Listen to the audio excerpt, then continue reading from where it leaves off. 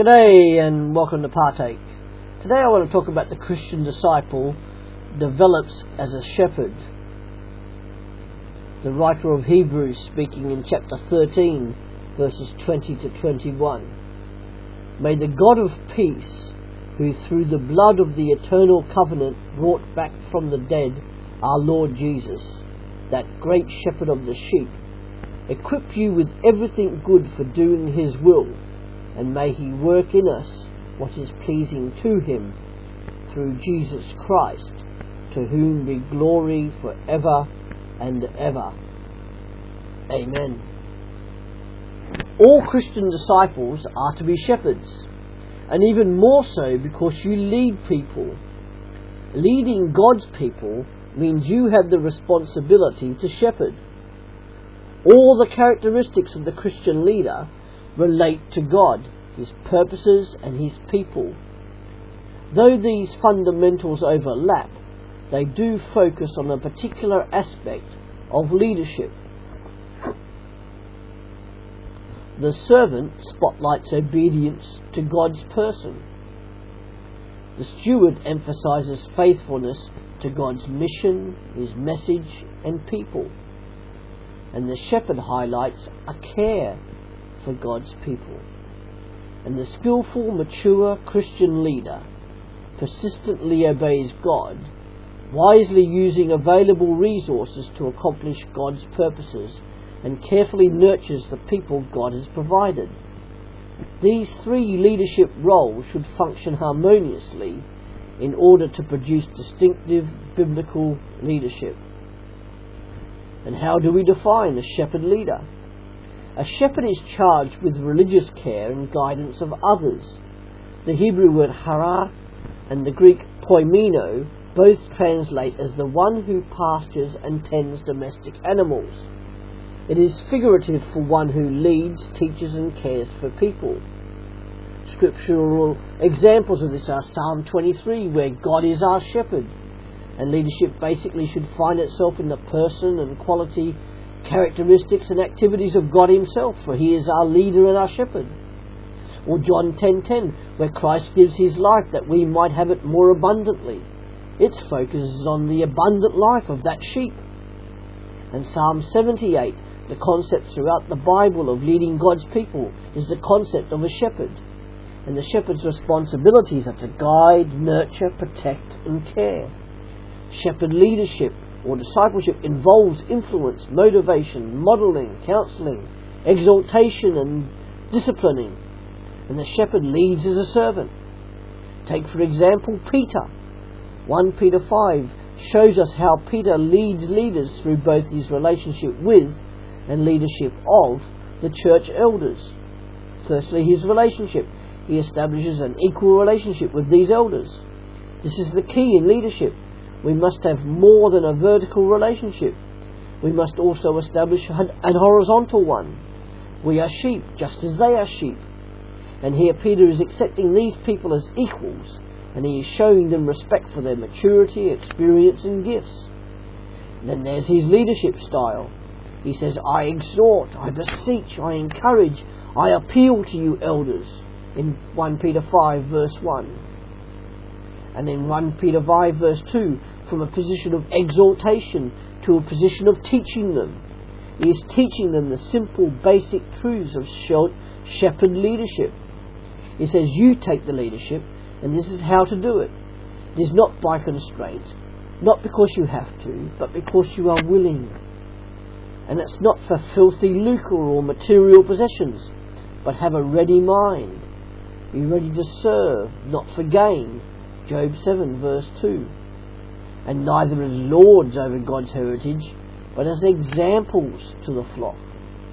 And Peter, as he exhorted and as he taught, was choosing to influence their minds and then their wills and return their actions. He was modelling the type of leadership shepherd they should have and be. And then in 1 Peter 5 verse 4, he is motivating them towards the chief shepherd, Jesus Christ, and towards the eternal reward to do and to give your life for that which is of eternal value and not anything that is of temporal value. The only things in eternity are going to be people, And that is why shepherd leadership is so important. These people are of eternal value. Have you ever thought of that? And what are the characteristics of a shepherd leader? Firstly, there's nurture. Psalm 78 and John 21. Jesus, as the great shepherd, is concerned for the weak, the small and the young. He is concerned for their welfare, not primarily for how much wool, meat, milk or reproduction we are going to get out of them, but he is concerned for their welfare. Only if you love me will you be concerned for them and care for them, says Jesus. Feeding and nourishing in John 21 verse 16 to 17 means to tend, manage and govern the flock, feeding and nourishing them. And the dual role of the shepherd is to manage, govern, lead and to guide. And he is also to feed them with the word and nourish them. The person that the sheep respond to is the person who is interested in them. And the person who is interested in the care and welfare of the sheep is also the one that ministers to their soul. And then the shepherd leader is to protect. Acts 20, 28 and 29. The job of a shepherd is to be watchful. Proverbs 27 verse 23. The word overseer means to look carefully into and to inspect. And we must have a great sense of whose sheep they are. They are God's sheep. God is watching me to see how I am taking care of his people. And then the shepherd leader cares for needs. Ezekiel 34 verse 4. Prominent in biblical shepherding is caring for the weak and healing the wounded. The biblical shepherd retrieves rather than abandons. He risks his life for the sheep. He restores rather than rejects. The needs are so great and we are so limited, and that is part of the big problem. Acts 3 verse 6. And what are the limits of shepherding? The shepherd leader is one who oversees the needs and developments of God's sheep. And we have the area of ability. We don't have the capacity to help everybody, but what I have, I can give. And then there's the reception of people, and go where they are receptive. And then lastly, last limit, I may have prior God-given responsibility. And what is the key to shepherd leadership? The question is not what I can get out of it, but what I can give. Leadership is always a situation. A leader must have followers and must also be prepared to be led. A leader must assume authority and submit to authority.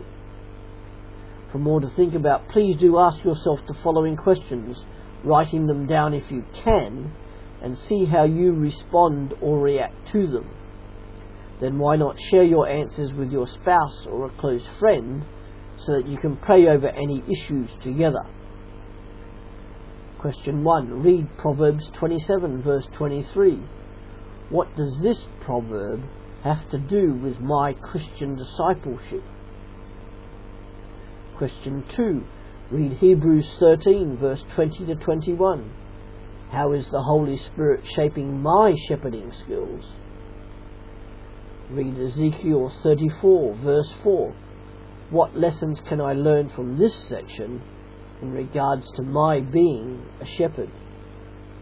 As ever, if you have any comments to make on this, please do contact me at partake@hotmail.co.uk. Thank you, and God bless you.